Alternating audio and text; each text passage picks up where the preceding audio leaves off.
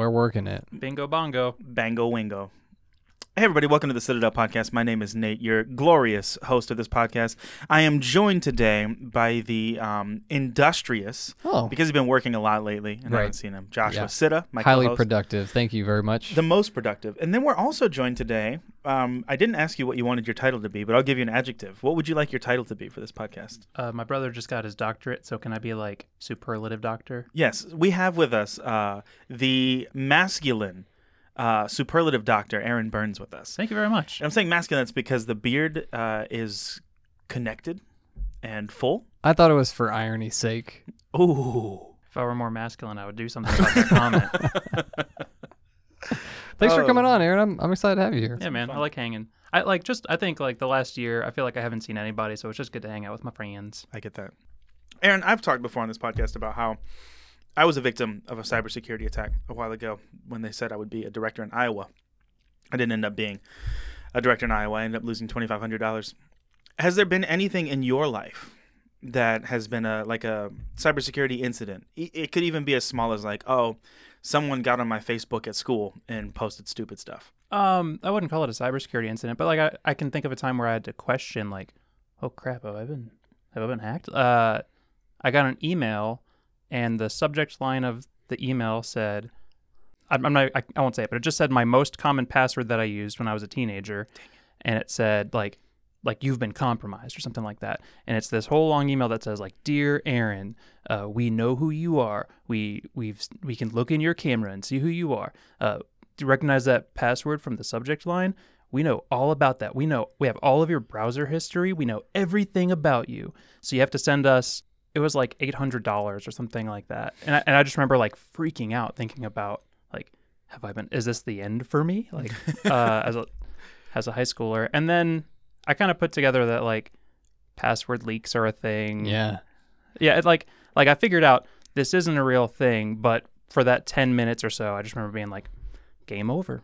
I got to throw my computer in the trash. So good for you for figuring that out. That is a really successful campaign that went on, and it does exactly what you're talking about.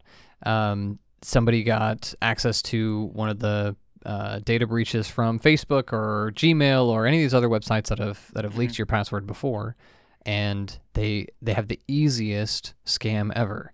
I will send an email to whatever email is contained in the password breach with the subject line of their most current password or whatever was in the breach. And that's going to make them feel a certain way. Yeah, it did make me feel a certain way. It feels like proof. Like when I saw the password, I was like, this is such a unique password to me. No one else would know it. How do they know it? They're in my computer. Yeah. But turns out they're just in some company's computer who has my password. Yeah. So yeah, good for you for figuring that out, because a lot of people did fall for that. And it seems like $800 is priced right. I will say it wasn't just me figuring it out. It was me going, okay, I'm going to sit on this. I'm not going to worry about it for a little bit. And then hearing from another friend who had the exact same situation and being like, oh, it's just a common thing. It's not me. I didn't figure it out in 10 minutes. But after 10 minutes, I decided, let's just wait. Let's just see what happens. Let's see how this develops. Yeah, they might email me again. They might not. If I get this dude in a white mask from V for Vendetta showing up at my door, maybe then I'll pay. Yeah, well, that did happen too. Yeah. Okay. How about that one? He took cash, though. Yeah. He didn't have a card reader at the time. I mean, yeah, that's the only major incident I can think of I've been compromised. Although no, I can think of when I was a middle schooler, I had a computer, and then a bunch of weird icons started popping up on the desktop, like hey, click here to play poker. Hey, click here for this website. And my dad's friend, our next door neighbor, who's a computer and hobbyist, basically, he took my computer. And I just remember him making jokes based on the icons on the desktop being like, hey, so what kind of websites are you visiting, huh? And 14-year-old me was just nothing, nothing at all. Unable to tell if it was a joke or if he knew. Yeah. So Rich, if you're out there, you knew. You scarred me. Nice. I've been getting a ton of spam emails lately. A lot of them to my normal inbox. Mm-hmm. And that has, honestly, it's never happened before. Normally spam mail, which could be called spale. Let's just go with it. Spale is usually sent to the spale folder.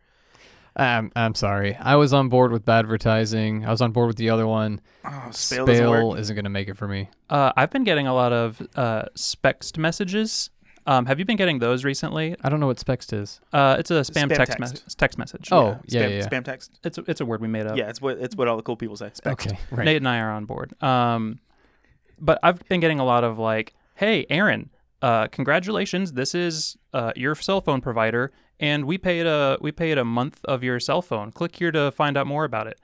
But like, I basically never got those until the last month or so. Do you know anything about like increased ramp in cell phone text spam messages? All I can say is the least valuable thing, which is that's happening. A bunch of people. I feel better. A bunch of people have reached out to this. Actually, my sister-in-law was the first person who ever introduced me to this, and it was a series of. It's called smishing. That's the cybersecurity term for it. Okay, me And and you Nate's are gotta- made up, but yeah. yours might be real, and I'm concerned. Yeah, yours is a better term, but the industry term for this is smishing. SMS. Spam mail phishing. Simple message system. I like Nate's better. But yeah, they'll just start getting your attention however they can with their scam, and that's text now. So a lot of the spam that I'm getting, I delete them all just because I'm still waiting on an email that I've been waiting on for like 3 months now. But they're coming from not all mail. They're coming from a mailbox that's like number.txt. Oh, so that's a cell phone. Mm-hmm. So I'm getting texted to my email images of, hey man, fix your home's AC, or want to get Hollywood hot. Yeah. And the Hollywood hot one isn't real. Okay, you verified. Yeah. That's not. Also, the phone number is my phone number Yeah. in the email address. I'm just sending it to It's myself. just me hanging out at your house saying the AC is not on. Nate doesn't know. Hey, You man, create fix this your AC. elaborate- Yeah. Yeah. I text you. Email. just really didn't want to broach the issue in person. Yeah. Yeah. So let me ask you a question. Okay. A lot of us in the business world have secured tons of our accounts with multi-factor authentication. And by far the easiest one to set up is text me a code. Do you think it is more likely that there is a bad guy out there who is buying a new cell phone plan, and he's going to use that cell phone plan to text as many numbers that he can think of, his phishing, his smishing, his, what did you call it, spexing? Spexting. Spexting. That was solid. Thanks. His specting scam, do you think he's going to be messaging those people individually, or do you think that there's maybe like a bunch of people whose phones have been compromised, and now the whatever malware is resident on that phone is sending those text messages on that person's behalf? I think a low column A, low column B. You think so? I figured Yeah. it was more of like, I don't think it's people's phones are getting hijacked to send text messages. I assumed it was just like whatever the equivalent of, I set up an email server to send out a bunch of emails. I set up a text message server to send a bunch of text messages. I don't know if that's a thing or not, but it just feels more likely to me. I know I get phone calls from Virginia all the time because I have a Virginia number. Yeah. Mhm. And they're like, hey, we want to let you know your social security number has been compromised. Isn't that convenient because you live in a different area code? Yeah, so my area code's not my local area code. So if I see my area code, I just ignore it because I know it's a spam call. Yeah. Well, for me, I pick it up because I want to talk to somebody.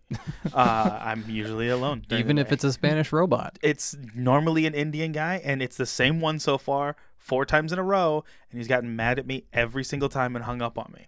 Learn that guy's name. Like, develop a rapport with him. Win him over. I haven't yet. So the first time I said it like a fake name that wasn't mine, he says, "No, your name is Nathaniel." I was like, "No, it's not. It's Vindaboo or whatever."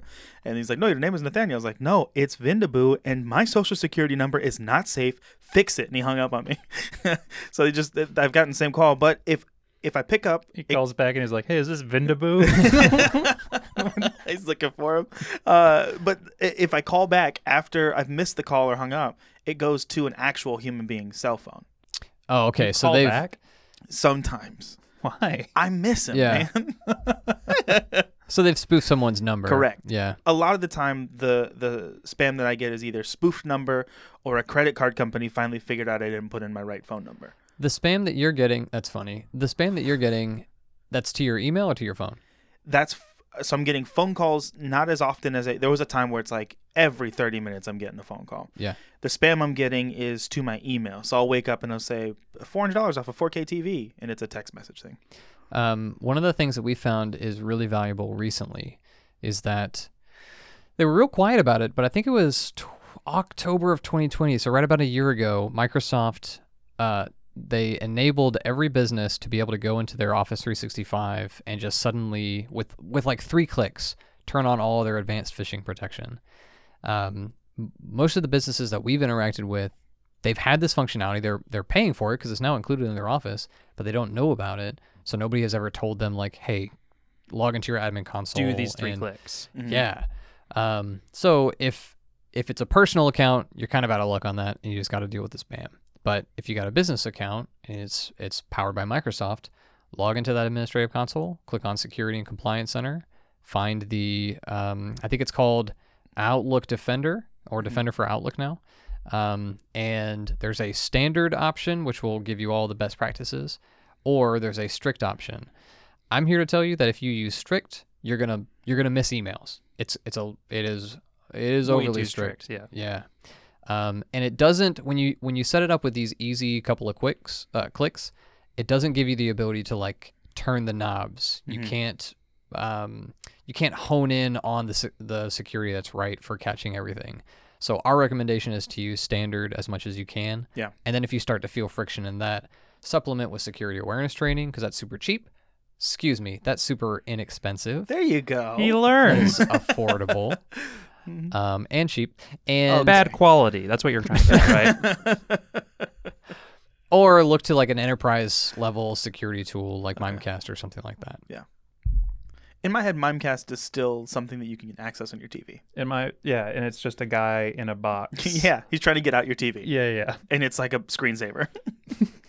Like, hey guys, we could turn on the log for Christmas that is the fireplace, or we can put on Mimecast and we watch this French dude in face paint try to get out our TV. Yeah, season 2 he gets out. Exactly. Like the Truman Show. With a knife. like a mimed knife though. Not a real knife. Yes. Same amount of damage. Aaron, what is your all-time favorite screensaver? Okay, so the obvious answer is the pipes. Pipes is Pipes- right. Yeah, that's Pipes the is easy right. answer. Yeah. I think second place for me is the maze. Maze is second. Yeah. And then I like the fish. What's the fish? There's like an aquarium. It turns your What OS is the fish? Windows. Oh, okay. What year? XP I guess I just don't probably. remember the fish. DVD video perfect corner. DVD. Oh, sure. I watched a video the other day where they show like it does happen every like Mm-hmm. 300 bounces or whatever the thing. Like they showed exactly the path, but That Basically never perfect happens. corner. I tell you, man. oh yeah, mine was. I guess my favorite one was you could type in your name, and then or like type in any words, and then it yeah. would spin around in different shapes, and you could set the font, you could set the Yeah. color. Do you remember that? Yeah, It's like yeah. word art, basically. Mhm. Yeah. It was just kind of like wobbly throughout the whole thing. Yeah, I liked that one. That box that would Oh, it turned into evolve- like a flower and a Yeah. ball. that was a good one too. This is a good podcast. Yeah. I'm feeling it now. Yeah, all the hackers are like, oh, these guys know their Oh, no. screensavers. So, Josh, what do you got on your mind today? Here's what's on my mind. It is less cybersecurity. Okay, we're gonna take a road to get here. There is some friction that that oftentimes your people who want to get into cybersecurity, into that field, feel when they are starting to work in cybersecurity. Mm-hmm. And it's because, think about the reasons that you want to get into cybersecurity. You do cool work. Money. It's fun. Money is there. Yeah. Yeah. You're defending customer information. That's the right thing to do, right? Money. Money is there. Yeah, Yes. That's a good one. Mhm. Also, like, you're like, you are given a level of authority, right? You're given some power to affect real change, to really like make the lives of the people who work there better. They don't have to worry about cybersecurity anymore. You handle all of that. Mm-hmm. But it really does kind of come down to money, not just for the employee, but also for the employer. So when you're that business owner and you're finally ready to start hiring cybersecurity analysts and engineers and architects and whoever else who is going to command a lot of money, you can be interested in protecting information, doing the right thing, being a good steward of data. But at the end of the day, you can only afford so much. So at some point in your cybersecurity career, you go through this change where you want to pursue doing the right thing, those Mhm. ethics that drove you into the profession to begin with. But you start to realize I'm really just doing cost avoidance under the guise of Protection. cyber protection. And once you start feeling your motivations chafe and rub up against what the motivations of your employer was for hiring you, you get into this weird spot. And that makes me think about the reason that you don't see a really wide adoption of cybersecurity. Everybody knows that, like, when you start a business, you need a tax advisor, you need a lawyer to found your documentation, an accountant. You need a bunch of stuff, but they don't often include like a cyber professional to make sure that we are doing things correctly, cheap, inexpensively. Yeah, it's more down the line than the tax guy. It's more down the line than the administrative assistant. It's more down the line Like the cashier. than the cashier. Absolutely. The mime. Yes, mime for Mimecast. Yeah. So, like, when our big goal is to bring security down to a level that is acceptable for a small business's budget, to make security accessible where it hasn't been before, what we have to do at Citadel, at the company, is we have to figure out ways to engineer the cybersecurity to be performed at a low cost. Mm-hmm.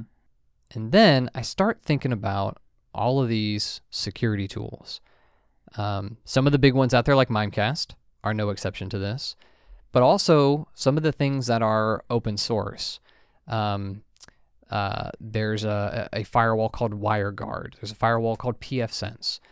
There's all these different open source tools that will natively run in Amazon Web Services. Mm-hmm. Sometimes also in the Azure cloud or some cloud app, but certainly always Amazon Web Services.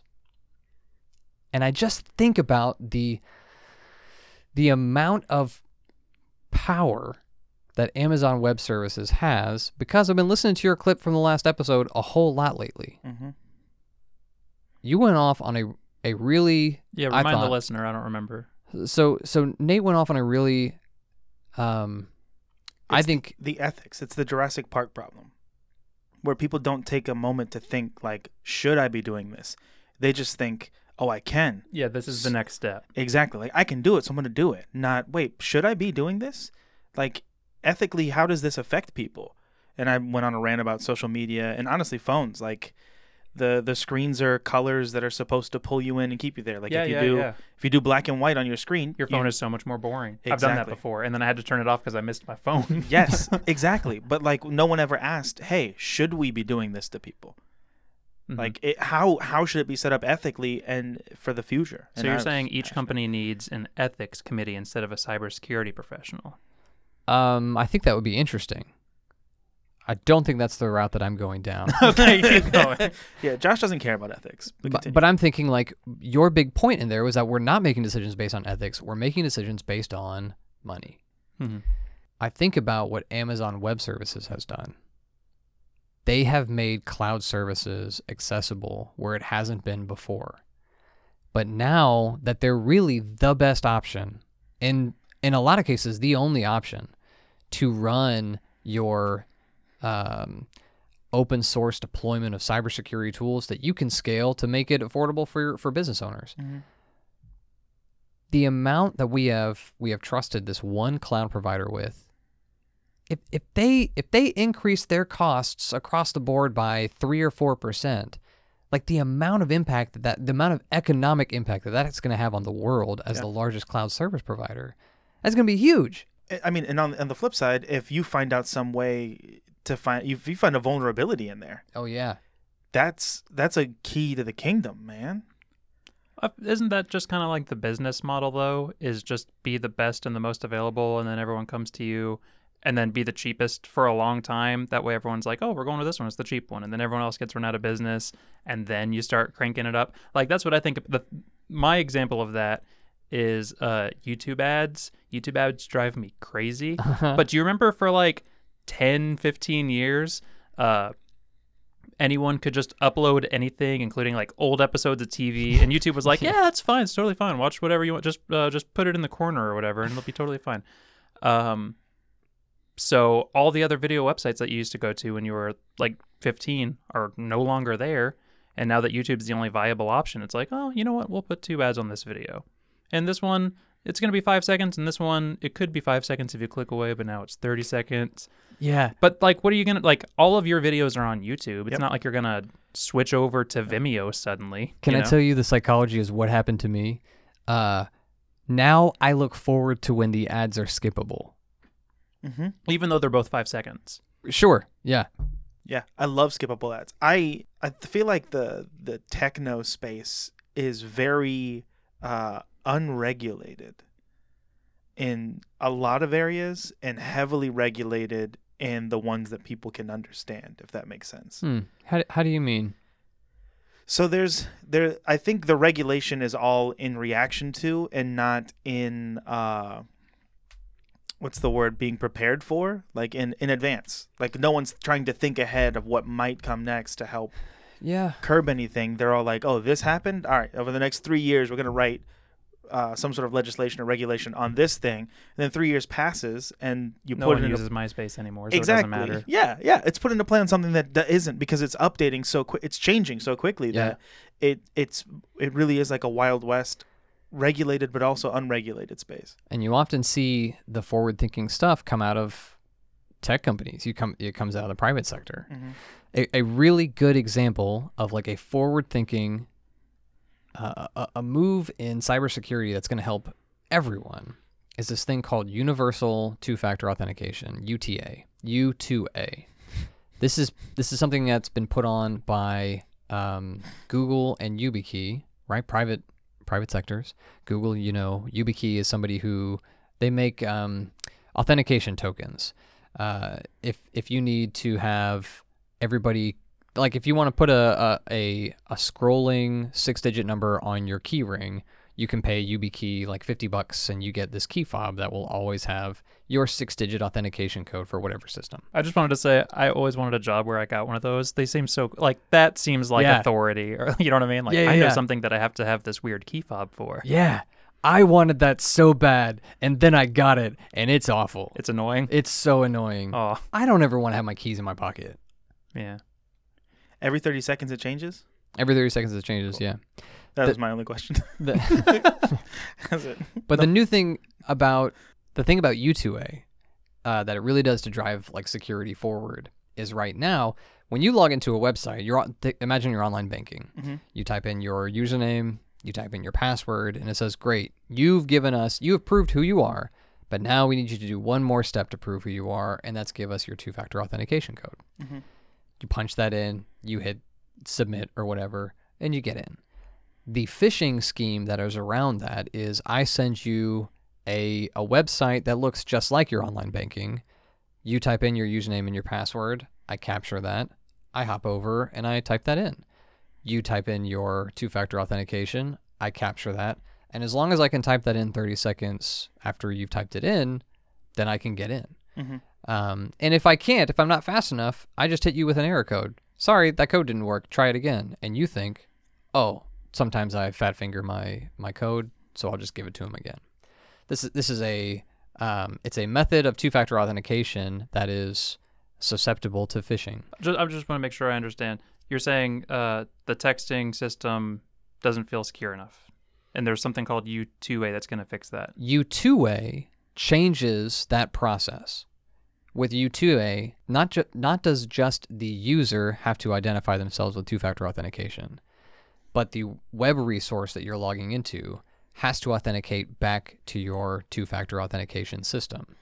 So gone are the days of somebody sending you a phishing email that looks like the thing that you're trying to log into to steal your information. Because Amazon, when you go to log into Amazon.com, Amazon has to prove to your phone that it is actually the two-factor authentication. So it's one more step. So it's, I want to log in. It sends me a 6-digit code. I type that into the computer. I get another text that says, congrats, you signed into Amazon.com. You will not even get the two-factor authentication code if Amazon doesn't first prove that they are actually asking you for the Amazon authentication code. So it's essentially for two people doing it at the same time, kind of like the nuclear codes. You both flip the thing, and if you both press the button, you launch the nuke. But if only one of you presses the button, the nuke can't be launched. And the nuke being you logging into your computer. And buying like a bunch of glue on Amazon and watching Marvelous Miss Maisel. That's right. Yes. Unrelated. Okay. I think it would be just a little more accurate if the nuke had to prove that it was your nuke before you are allowed to turn your authentication key. Gotcha. I see what you're saying. Okay. I was just imagining that AWS was one hand, I was the other hand, and we both hand togethers. But what if your hands are stuck together because you have too much glue? Why are you buying so much glue? I have free time. That doesn't mean anything. Interesting. How wouldn't that just make things take longer? No, I mean, not from your perspective. How often are you loading up your authentication tokens to look at them before you log into a website? I mean, I usually use Google Authenticator, so sometimes, like, I have the ones that are... Yeah, but how often are you looking at that screen without logging into those resources? Oh, never. So those will only show up after you have gone to the page and asked the site to authenticate. Okay. Does that make sense? Yeah. Will I get the notification then that it is authenticated? That'll depend on how you have configured it, I suppose. Okay. Interesting. Anyway, this is brand new, but Yeah. we should get this. We should see really wide adoption because today there's not a phishing resistant method of two-factor authentication, right? We're trying to cut down on people logging into our emails or into our systems on our behalf, but we haven't come up with a way to actually prevent them until U2A. You're talking about two-factor authentication. And so from everything I understand, two-factor authentication is you get a text message on your phone with a 6-digit code, and then you type that in, and then you're good. That relies on you being able to access your cell phone code. Like I understand that two factors is better than one, but what if someone really, really wants your information and they get your cell phone number from the cell phone provider? Yeah. So this is a softball question for the security community right now because this is like the big thing that we've been talking about. SMS is not Safe. It's not secure. It's not safe. Yeah. Why do we rely on it? Right. Absolutely. So security professionals are saying like, great, SMS text, that is more secure than not having it, right? Because it makes it more difficult for, at least at that point, your hacker has to call your cell phone provider and trick them also, which happens all the time. Mm-hmm. There's so many like YouTube videos of like people demonstrating how easy it is to take over somebody else's account when they're calling in through like a customer service line for your cell phone provider, and they just say like, please consider my situation. If I play a crying baby noise in the background, right, how much more likely are people willing like, to? I really need this. I just got to get off the phone. Can you help me out? That kind of thing. Yeah. So people are saying like, look, thank you for setting up SMS, two-factor authentication. But if you're really interested in security, don't stop there and install the authentication token on your phone and get the app. An authenticator. Yeah, go out to the App Store or to Google Play or however you get your apps, type in the word authenticator. You'll see one from Google, one from Microsoft, and then a whole bunch of others too. And if you have that, great. Now the bad guy can't trick your cell phone provider. Can they trick Google? They can't. Well, they would have to trick where your token is installed. So they would actually have to compromise your phone, which happens. Right, but it's a lot less likely than someone calling AT&T and saying, hey, I really want to get my phone number back. Right. Yeah. It's easier for them to set up the dummy site like we were talking about where now you think you're logging into your bank, but really they have this website set up that's kind of like your bank and they're logging into your bank. You're typing in your information, they're just copying and pasting into your bank actually. Mm-hmm. So you're going in like a fake place and they're getting all the access to just hop in and then take all $11 from you. The worst two-factor authentication that I think is out there. Go ahead. I was just going to say, like, do you need me to buy you dinner? If you could, that'd be great. I'm sorry, man. It's okay. The worst form of two-factor authentication is when people will sign up for a resource with their email, and then the two-factor sends their email a code to prove that they have access to that email. Mm-hmm. That's really a single factor. Right. I mean, there are so many ways to get into your email or set up a rule that would automatically send those emails back to me at a different email address. If you've got a system that is using email as a two-factor authentication, man, consider moving away from that, or see if they have the like login with Google or login with Microsoft login boxes. Yeah. Because if you do that, you're going to get all the protection of having real and proper two-factor authentication. I'm always wary of those.